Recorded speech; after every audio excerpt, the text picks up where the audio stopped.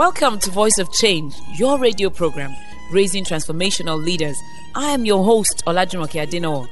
Voice of Change is committed to raising the leader in you. Are you ready for a paradigm shift? Then join me on this brief and exciting journey.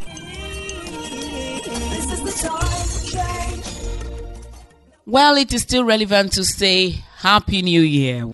How are we going to make sure that this year is a better year? For some people, the only way a year can be better is if they're richer. But there's more to life than that. There's more to be a leader than that. How can you be a better leader this year than you were in 2020? Remember that an objective without a plan is just a wish. So, not only must we have goals, we must have plans to reach our goals.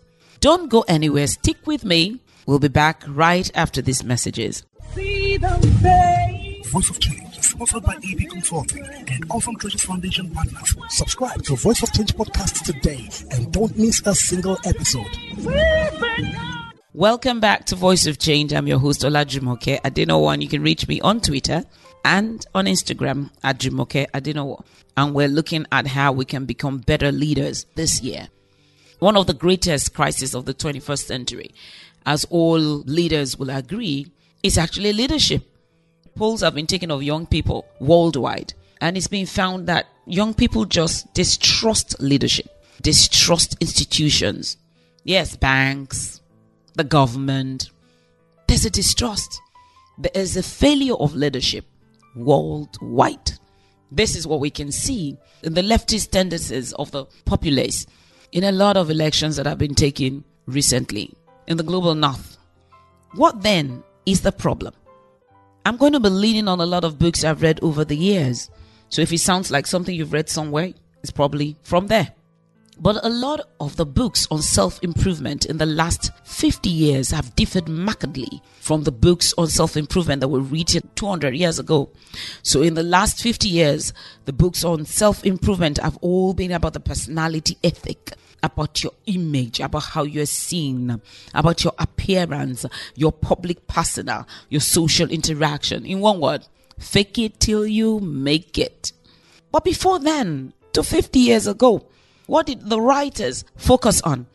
They focused on the character ethic, on integrity, on humility, courage, honesty, proactivity. In one word, they cared about who you were and not what you appeared to be. The personality ethic focuses on what you appear to be, and it soon crumbles under pressure, which is why you elected that popular politician whose rhetoric was so great, but when he got into office, the very first temptation, he tumbled because there was nothing there. There was no foundation. I'm an architect, the principal architect of AD Consulting. And as an architect, I know that the foundation of a building is what matters the most. Never mind what people see on the outside, which is what you rave about. Wow, it's all glass. My goodness, it's 6 stories tall. And do you know the important thing about the building? The higher it is going, the deeper the foundation is. Therefore, when you're building a life that will reach to the skies and have a legacy forever, while you are building your foundation, your neighbor who doesn't care about the depth of his legacy, could be short, it could be nothing. He would have started building, he would be out of the ground and he'll be painting his house and roofing it while you are still digging. It's a bit like a carrot, isn't it? Character ethic is the foundation. The personality ethic has its place, but it's nothing without being who you are. We succeed from inside out. If you do not have the capacity within you, it doesn't matter the amount of success that is placed upon you. You soon reduce it to the capacity you can handle.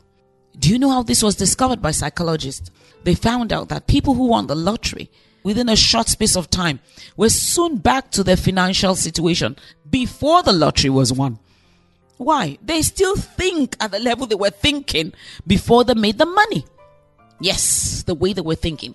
Remember how many times I've said on this broadcast that it is the thinking of a leader that separates him from everybody else. Now, nobody sees your thinking. They see your suit. They see your tie, your crisp white shirt, or whatever you're wearing. They do not see the way you are thinking. Therefore, I can put the suit on you, but without the proper thinking, you can soon reduce yourself to rags. So what is the way out? How do I develop capacity? I'm going to leave you with just one short lesson today. There are no shortcuts to this. There are two types of people in the world, reactive people and proactive people.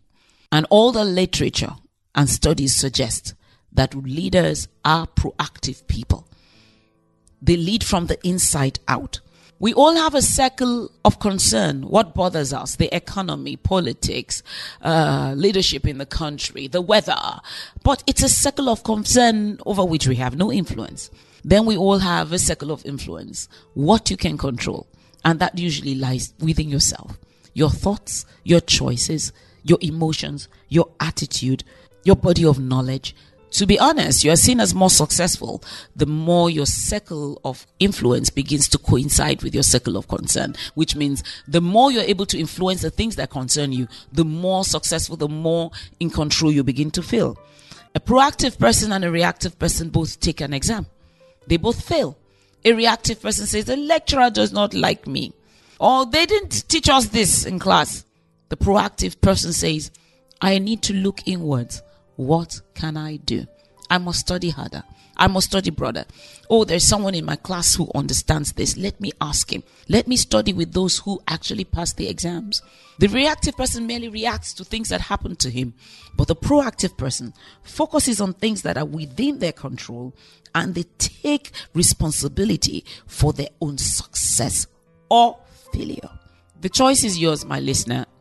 You may join all the others and complain that the economy is the reason why you cannot thrive in your country. Or you might decide that I do agree that my leaders could be much better. In fact, they're failing and the economy is failing. But since I cannot single-handedly get the leader out of power or change the leader or improve the leader, what can I practically do?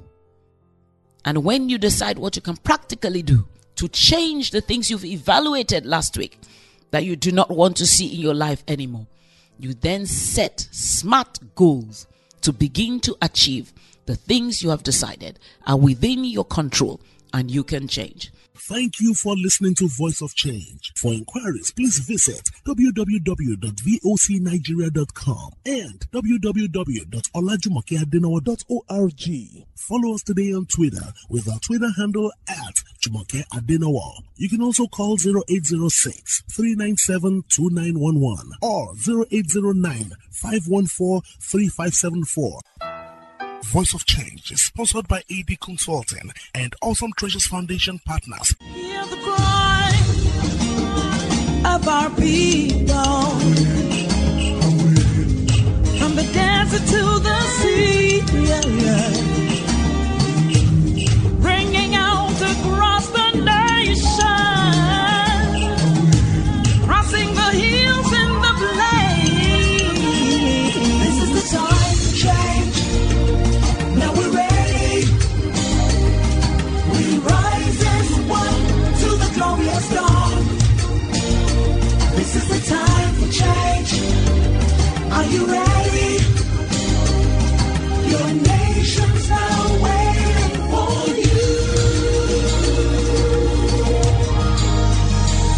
See the faith of our children.